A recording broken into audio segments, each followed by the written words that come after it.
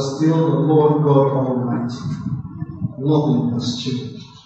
You have not diminished in any way. You are in charge of the world. Blessed be your name in the name of Jesus. As we look into your word, we pray for the spirit of understanding and the courage to walk in truth. In Christ Jesus, our Lord, we pray. Hallelujah. Praise the Lord. Let your hearts be glad. Let your soul not fear. Let your spirit rejoice. Because the Lord God Almighty is in control. I want to thank our Archdeacon and the chaplaincy. Today we shall be meditating on a very important topic. One that is dear to the heart. One that speaks of our Lord. And one that we must learn to imitate. And that topic is humility, the way to exaltation.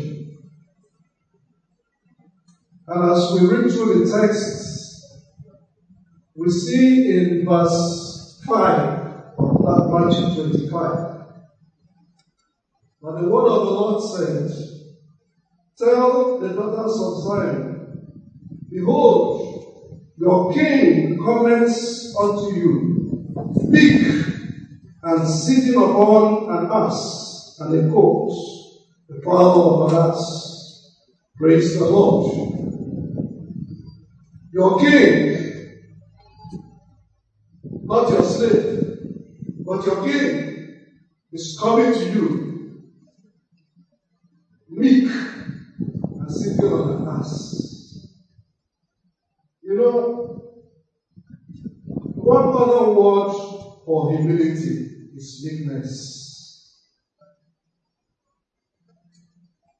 And when you think of it, no king rides an ass in the days of Jesus. I want us to take it in contemporary terms. At that time, there were chariots. That's what kings used. There were bulls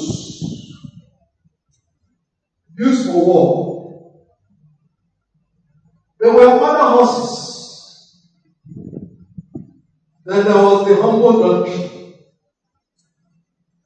In contemporary times, it's like saying there are SUVs which governors use, bulletproof.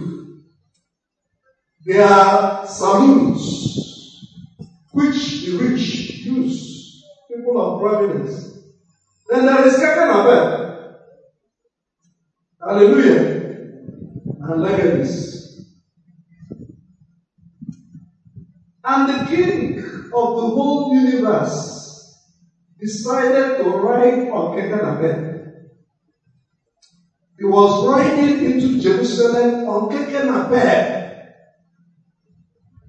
I know some of you that are here will not even want to enter Kekanabe at all. Praise the Lord. But the king of all the means of transportation, the only one he could choose was Kekanabe. And he came into the city to demonstrate an important aspect of our life as Christians. Humility, the roots of exaltation. Praise the Lord. Indeed, if you look at the word humility, it takes its root word from humilis, which is a Latin word. And humilus is used either as a verb or as an adjective. I'm not an expert in English, but there's something I want to bring out. It is used differently in the world. In the world, it is something to be looked down on. Nobody will choose or want to choose the chief executive of a business amongst those who appear to be humble.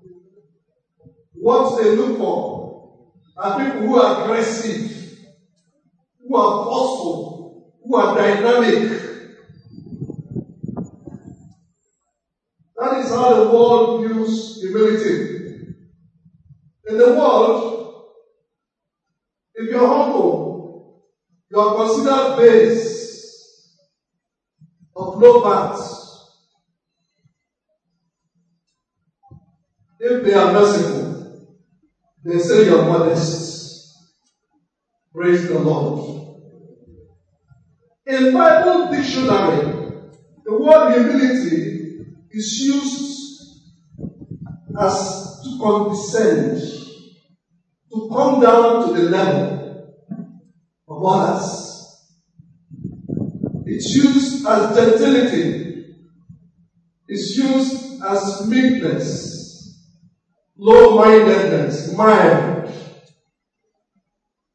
And so the way the world sees humility, which is the way most of us see it, is different from the way God sees it. In the world, humility is to be crushed, undermined, overlooked. In God, humility is priceless. And as we go through the scriptures, we will find out why. Praise the Lord. There is another type of humility that is called false humility. That's the one God hates. It's not common amongst Hebrews. They say that Hebrews, that their knees do not go down. Praise the Lord. But it's not common amongst the Yorubas. And it was common in the time of old amongst the Jews. And in Isaiah 58, verse 5, God rebuked them very sharply because of false humility. He says that this is the type of fast that I have chosen a day for a man to afflict his soul.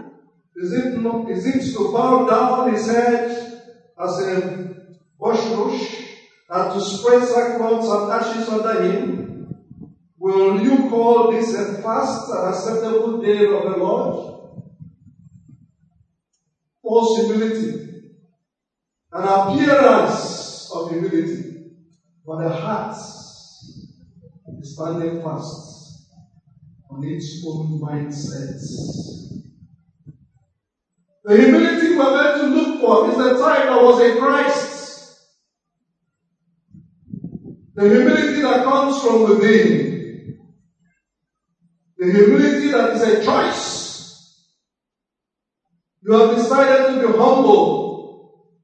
Not because you can be looked down on. You know who you are. Or even though you know who you are, you know that who you are is nothing. There was a time I was thinking about God, and I told myself, we are nothing. I looked at the sciences. I looked at biology, and we're still exploring the mysteries. Before coronavirus became very popular, and the whole world cannot understand it. We have been exploring the mysteries in a cell, one cell. I looked at physics and astrology. I looked at mathematics and the complex equations that we cannot solve. And I said all these things came from our mind. And when I thought about it, I told myself, we are nothing. Maybe you have a few pounds or dollars in your account, and it suddenly begins to blow your mind. Have you thought of the one who created a cattle in 1,000 hills and all the birds of the air? When you look at the glories of God, you know we are nothing. So why stand upright before Him? Why not bow through humility. Jesus emphasized the need for humility in most of his teachings. And I will pick a few of them. I will speak of the rewards of humility, and I will end this message. Humility must be shown in social conduct. That's what Jesus taught us. In Luke chapter 14, verse 7, the word of God says, He put forth a parable to those which were bidden, when he marked how they chose the chief rooms, saying unto them, when you are bidding of any man to a wedding, sit thou not down in the highest room, lest a more honorable man than thou be bidden. And he that biddeth thee will come and say to thee, give this man place, and thou will begin with shame to take the lowest room. But when thou art bidding, go and sit in the lowest room. Praise the Lord. Humility must be shown in our social conduct. When you come to a gathering, don't always expect that they will announce your name and recognize you. When that mindset arises within you, know that the enemy of your soul is at work. Deal with it. Nobody will see it. But God sees you. There are people who get very angry when they are not recognized. Praise the Lord. When we look at the rewards of humility, you will find why you need to fight such mindsets. Because they are subtle, but they are deadly. Praise the Lord. Jesus emphasized, as you read down in that Luke 14 verse 11, that whosoever exalts himself shall be abased, but he that humbles himself will be exalted. Let humility become a lifestyle. Deep inside your heart. Let your status not rule you. Because there is nothing you are that others have not been, and others yet from God shall be. There was once, when I was still in this chapel, I went to the chaplain to see somebody, a member of the church, who had a problem at orthopedic hospital. We went to see him. And something really happened. I laughed deep inside my heart. He said, the trauma unit is not just working. And so we walked in and we waited. I think the person was having a procedure in the side room where there was a nurse and some nurses were at work. And when the nurse came out, he washed us down. He scolded us because we wanted to see somebody. He was so full of himself in his voice and attitude. And as he was speaking, I just laughed in my heart. I said, but you don't even know who you're talking to. Praise the Lord. Let humility rule your hearts. Let it rule your ways of life. Let it rule your utterance. I don't want to tell the stories that are told in social media because many of them are fabricated. But let me go to another thing that Jesus says. Let humility be the basis for your self-assessment. Many of us do not have the correct assessment of ourselves. But Jesus wants us to be humble in self-assessment. In Mark chapter 9 verse 33, something happened. In Mark 9:33, he came to Capernaum, and being in the house, he asked them, "What was it that you disputed amongst yourselves by the way?" He was talking to the apostles. But they held their peace. They were ashamed to tell him what they were talking about. So they kept their mouths shut. Hallelujah. For by the way, they had disputed amongst themselves who should be the greatest. And he sat down and called the 12 and said to them, "If any man desires to be the first, the same shall be the last of all, and the servant of all." And he took a child and set him in the midst of them. And when he had taken him in his arms, he said unto him, "Whosoever shall receive one of these children in my name receives me, and whosoever receives me receives not me, but he that sent me." Let humility rule your assessment of yourself. Hallelujah. When I was on campus, there was one particular year. There was an election in the Christian Union. And a certain student in architecture who thought he was supposed to be elected. That was the first time there was a revolt against the unanimous votes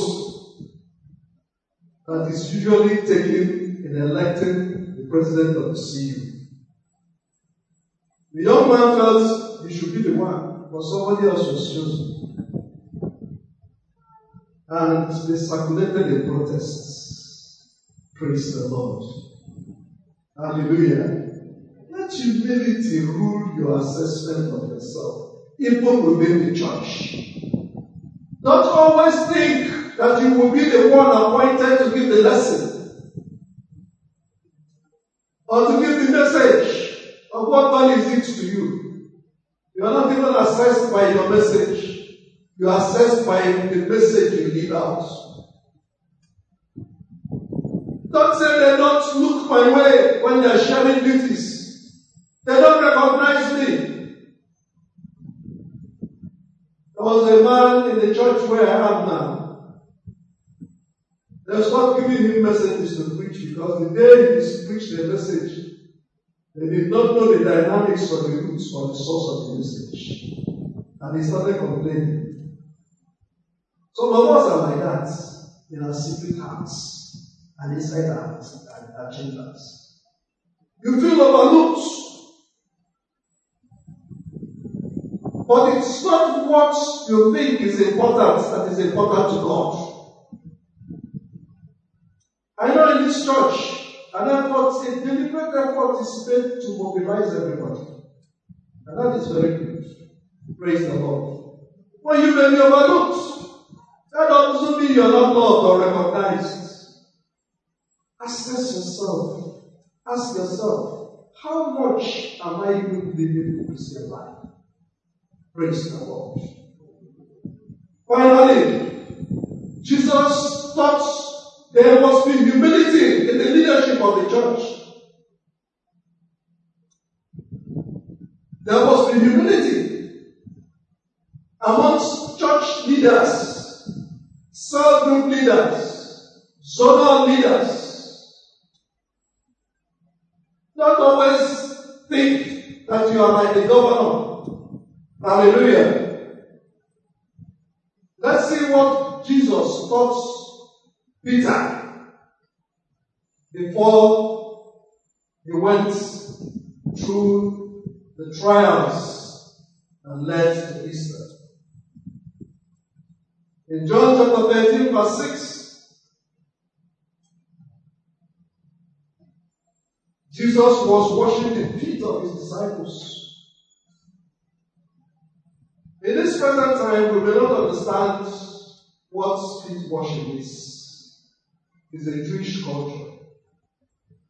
They lived in desert land. They had this tradition they were even baptizing cups and schools and things. But this particular one, the washing of feet, was quite acceptable to Jesus. When you go through the dusty fields and come to the house, the slave or the servant, the most lowly servant, with a cup, a basin of water, and a towel, will wash your feet.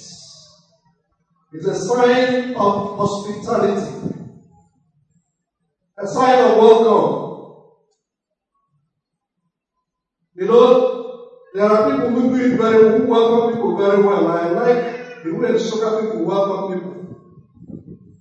If you come to the home of an soccer man, you will say, hello, Deje, hello, Deje, hello. They will keep saying it until you get tired. Hallelujah. That shows you're welcomed. Praise the Lord. The way the Jews welcomed you was the servants to go and wash your feet. And Jesus started washing the feet of the apostles. And when he came to Peter, in John 13:6, then cometh he to Peter, and Peter said to him, Lord, dost thou wash my feet? Jesus answered and said unto him, what I do, thou knowest not now, but shalt know hereafter.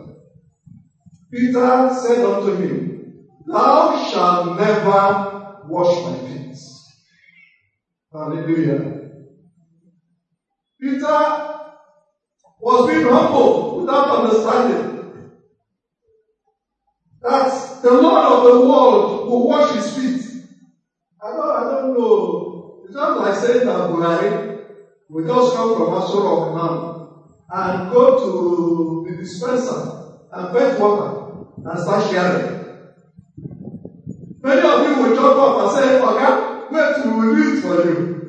Praise the Lord.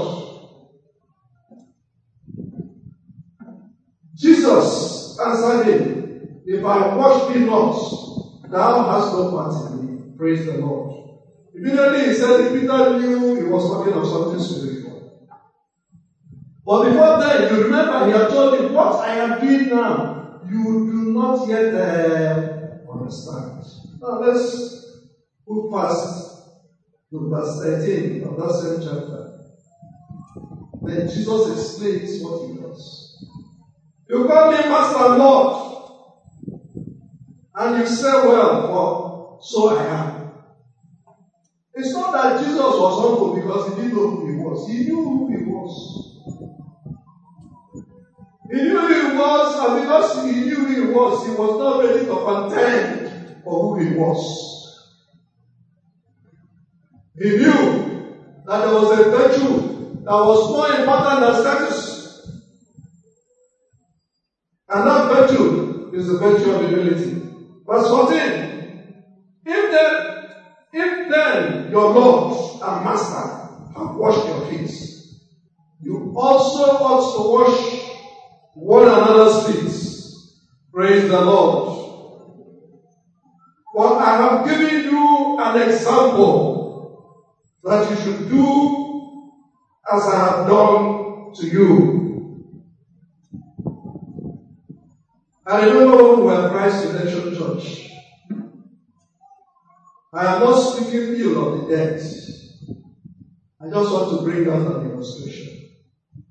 There was this man who was a priest. And he was a canon. And you know, most of us in that church were rebellious. Praise the Lord. And many of you have also been taught that rebellion. And so we walk up to him and say, good morning, sir. He said, good morning, sir. They want to draw you back. He said, you have to greet me properly. He said, good morning, come on. Hallelujah. Praise the Lord. That was his attitude. He later became a venerable and his mates. What am I trying to say? In church leadership, the leader should wash the feet of the flock. Part of washing the feet is teaching. Part of washing his feet is finding out your needs and meeting it. Part of washing your feet is to find when they are in agony and comfort you. That is the work of the leader. Are you a cell leader? Are you a zonal leader? Are you a pastor? Do members of your cell or activity group, as you call it here, have they disappeared under your watch? And all you say is they don't come. The standard of scriptures is that the shepherd service of the sheep. Praise the Lord. I know we all Cuba with many things, but let's always remember this. I thank God for this chaplaincy at this church, because I know that is the situation. In fact, when I was here, I had one experience. I'm sure the young man has left school, so I cannot tell the story. There was this young man who had financial problem, and I came to hear it. And I quickly raised help for him.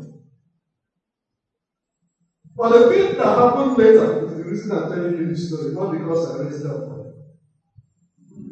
I had not gone from the church.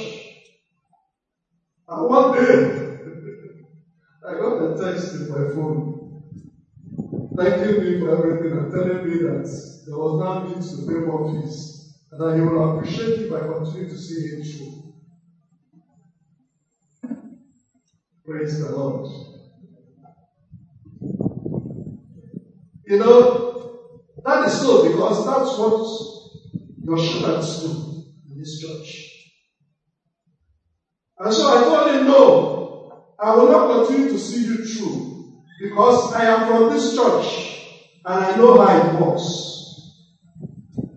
Contact Ajame and I'm sure that Ajame will take care of you. So that the reason I told him that is so that he will understand the basis of the help he received. That it will be a lesson if he appreciated the fact that that was the structure of the church and not just an act of benevolence by an individual. I later discussed with Ajere and the issues were sorted out. Praise the Lord. In the church, leadership, humility, and the washing of feet should be the basis of relationship between congregation and their leaders, especially in your activity groups, because there you know one another. Praise the Lord. And if you do so, there will be exponential growth in the church. Humility has a reward. And once I finish with the reward, which is really the trust of the message, I will end. Number one, humility is the precondition for the forgiveness of sins.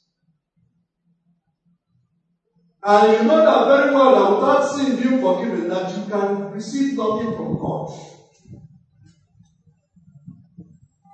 Indeed, God is not interested in the death of the sinner. That's what we are told in Ezekiel 33 verse 11.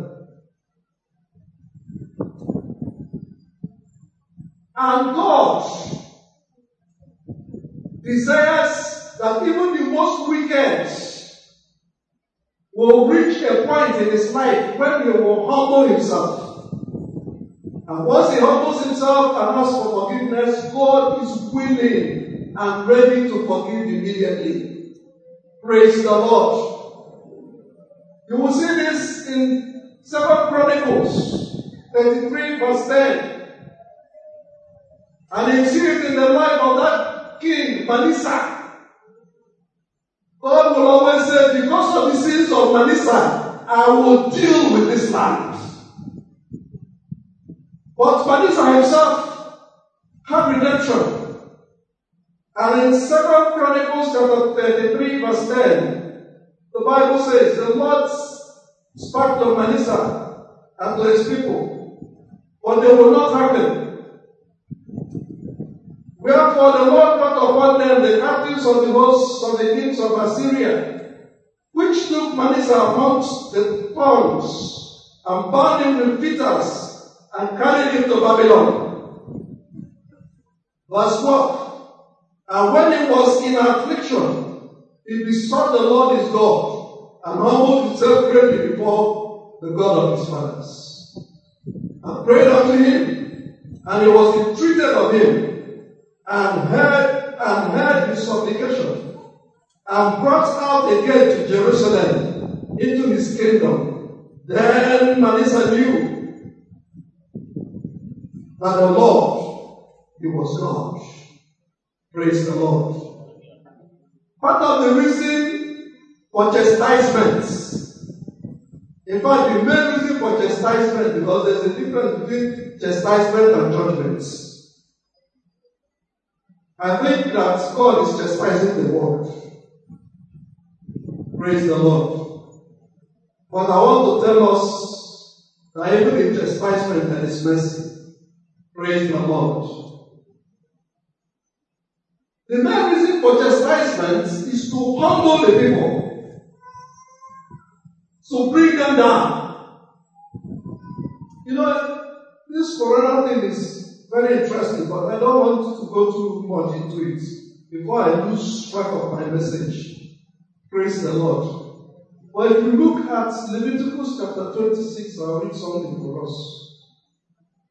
Leviticus 26 verse 14. But if you will not hearken unto me, I will not do all these commandments.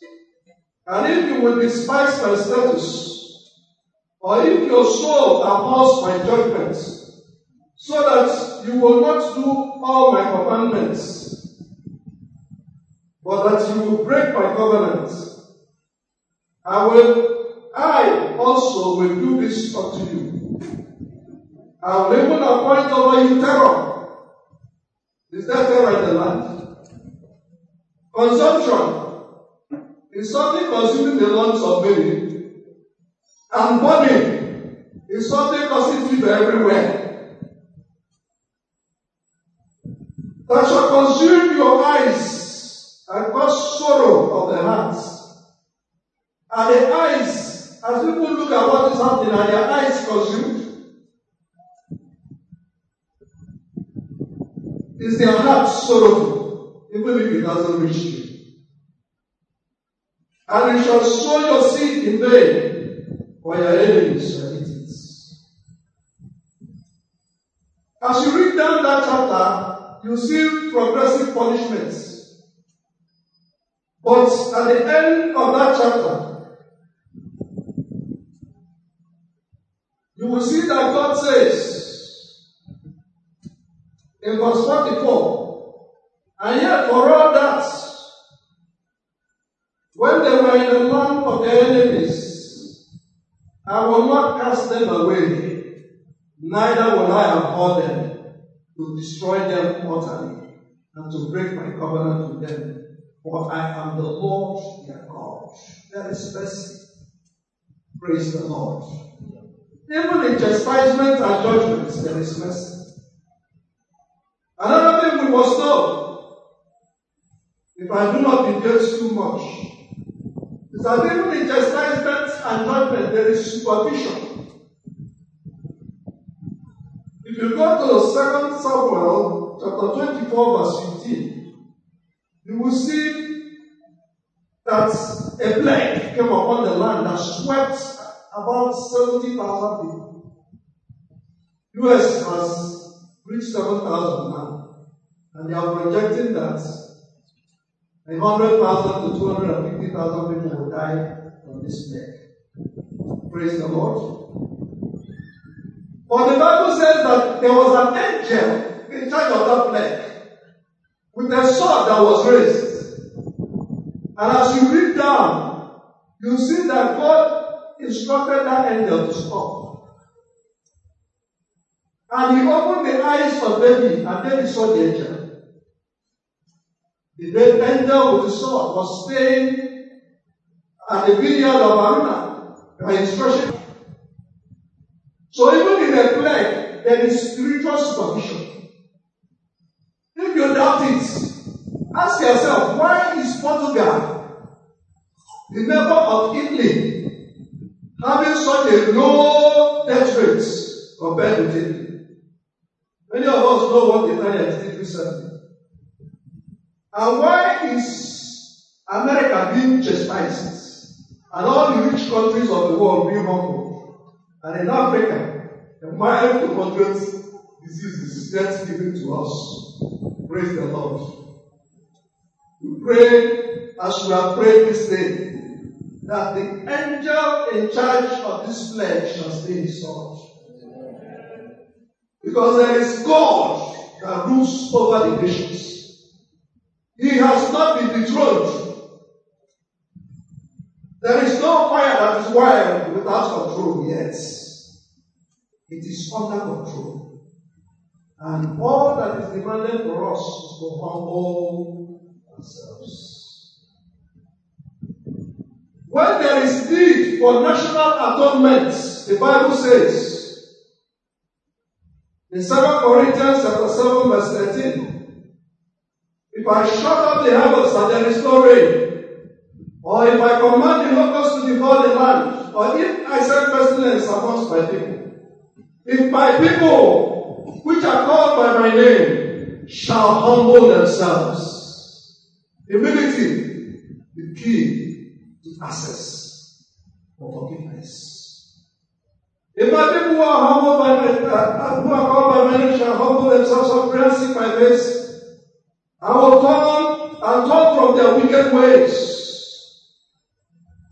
That is the one that is more difficult for us to do, turning from our wicked ways. Praise the Lord. Then will I hear from heaven and forgive their sins and heal their land.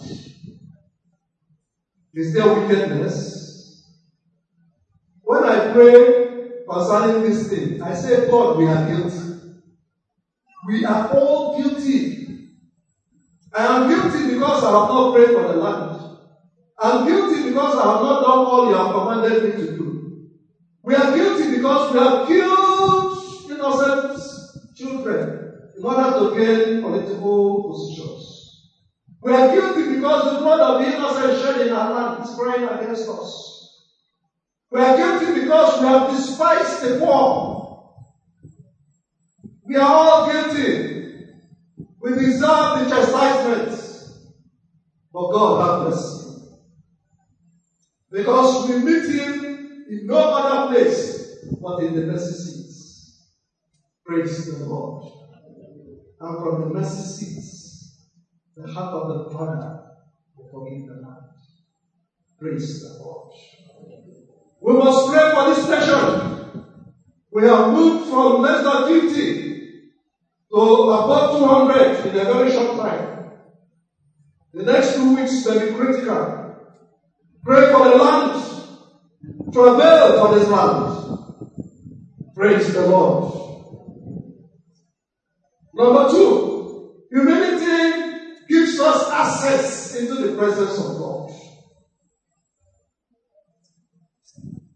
In Isaiah chapter 57, verse 15, the word of the Lord says, For thus says the high and lofty one that sits, that inhabits eternity, whose name is holy. I dwell in a high and holy place, with him also that is of a contrite and humble spirit, to revive the spirit of the humble, and to revive the hearts of the contrite. God dwells in a high and exalted place, and He seeks to lift you up to that place. He seeks to lift me up to that place. But there is something He's looking for. He is looking for that which is important to Him. And that thing which he's looking for, listen to what he says in Isaiah 66 verse 1. God says the Lord, the heaven is my throne and the earth my footstool. Where is the house that you will build unto me? And where is the place of my rest? Verse 2. For all those things have my hands made. Everything on earth is made by God. All mankind does is to remodel it. And all those things have been, says the Lord. But to this man will I look. To which man will he look? Let's read on. But to this man will I look, even him that is poor and of a contrite spirit, and trembles at my word. Humility is key to access into the presence of God. It is your password. It is the money you pay for access. I use a purchasing your data and MTN access or Globe or whatever you use. Praise the Lord. Access into God's presence demands a contrite heart that trembles at the word of God. Whenever you see that heart, you move straight into the presence of God by the blood of the covenants. Praise the Lord. We all have the blood of the covenant, but we don't all have access.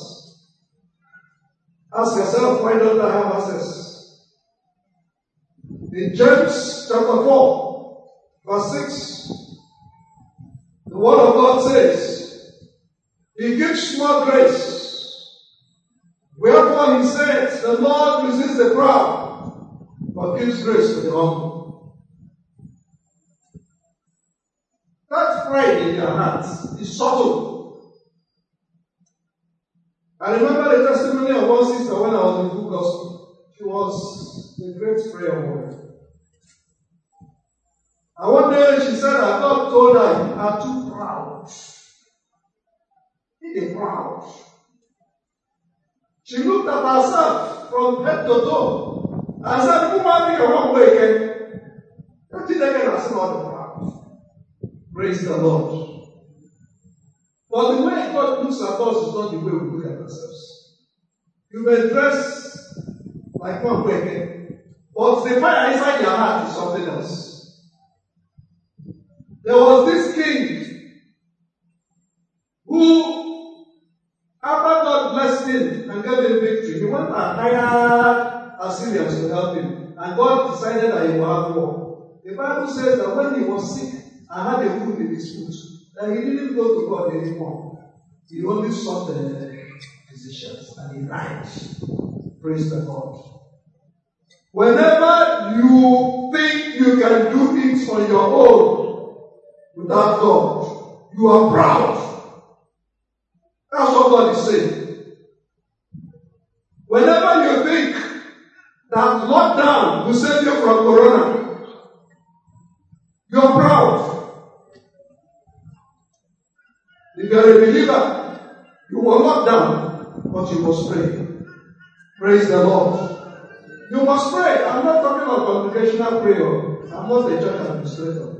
I don't want to go into that one. Even in my house, there is a split into two. Those who don't want congregational prayer and those who want. Praise the Lord. I said that every man be persuaded in his heart.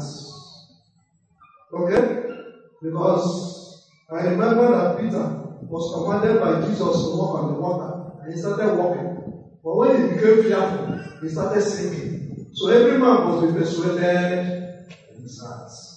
Praise the Lord. But every man who is called by the name of Jesus must pray. That is the basis of escaping this disease. Your prayer. You know what this, I will have a confession to make. God knows it really happened. When this illness was coming, and I heard that the thing entered that sorrow, I was very happy. Praise the Lord. I said, God, begin to search for the blood of the innocent amongst all those people who are responsible for killing Christians in the north. Make sure none of them escapes. I remember I had just finished taking my morning drill, and I was sitting at the back of my house, and I was making this prayer, and I got a sharp rebuke. God said, pray for yourself. And it was not also God. Praise the Lord. We must pray. We are going to pray through this storm. Whether we continue to meet together or if a time comes when we don't meet together. Remember, your hope and chance to overcome is on the knees. Finally, humility is the basis for God's lifting up Jesus. Jesus told me that I am your example. Now let's quickly look at Philippians chapter 2. And I'll read from verse 5. It's a longish thing, but when I finish reading it, I end. The Bible says to Christians, let this mind be in you, which was also in Christ Jesus, who being in the form of God, thought it not robbery to be equal with God, but made himself of no reputation, and took upon him the form of a servant, and was made in the likeness of man.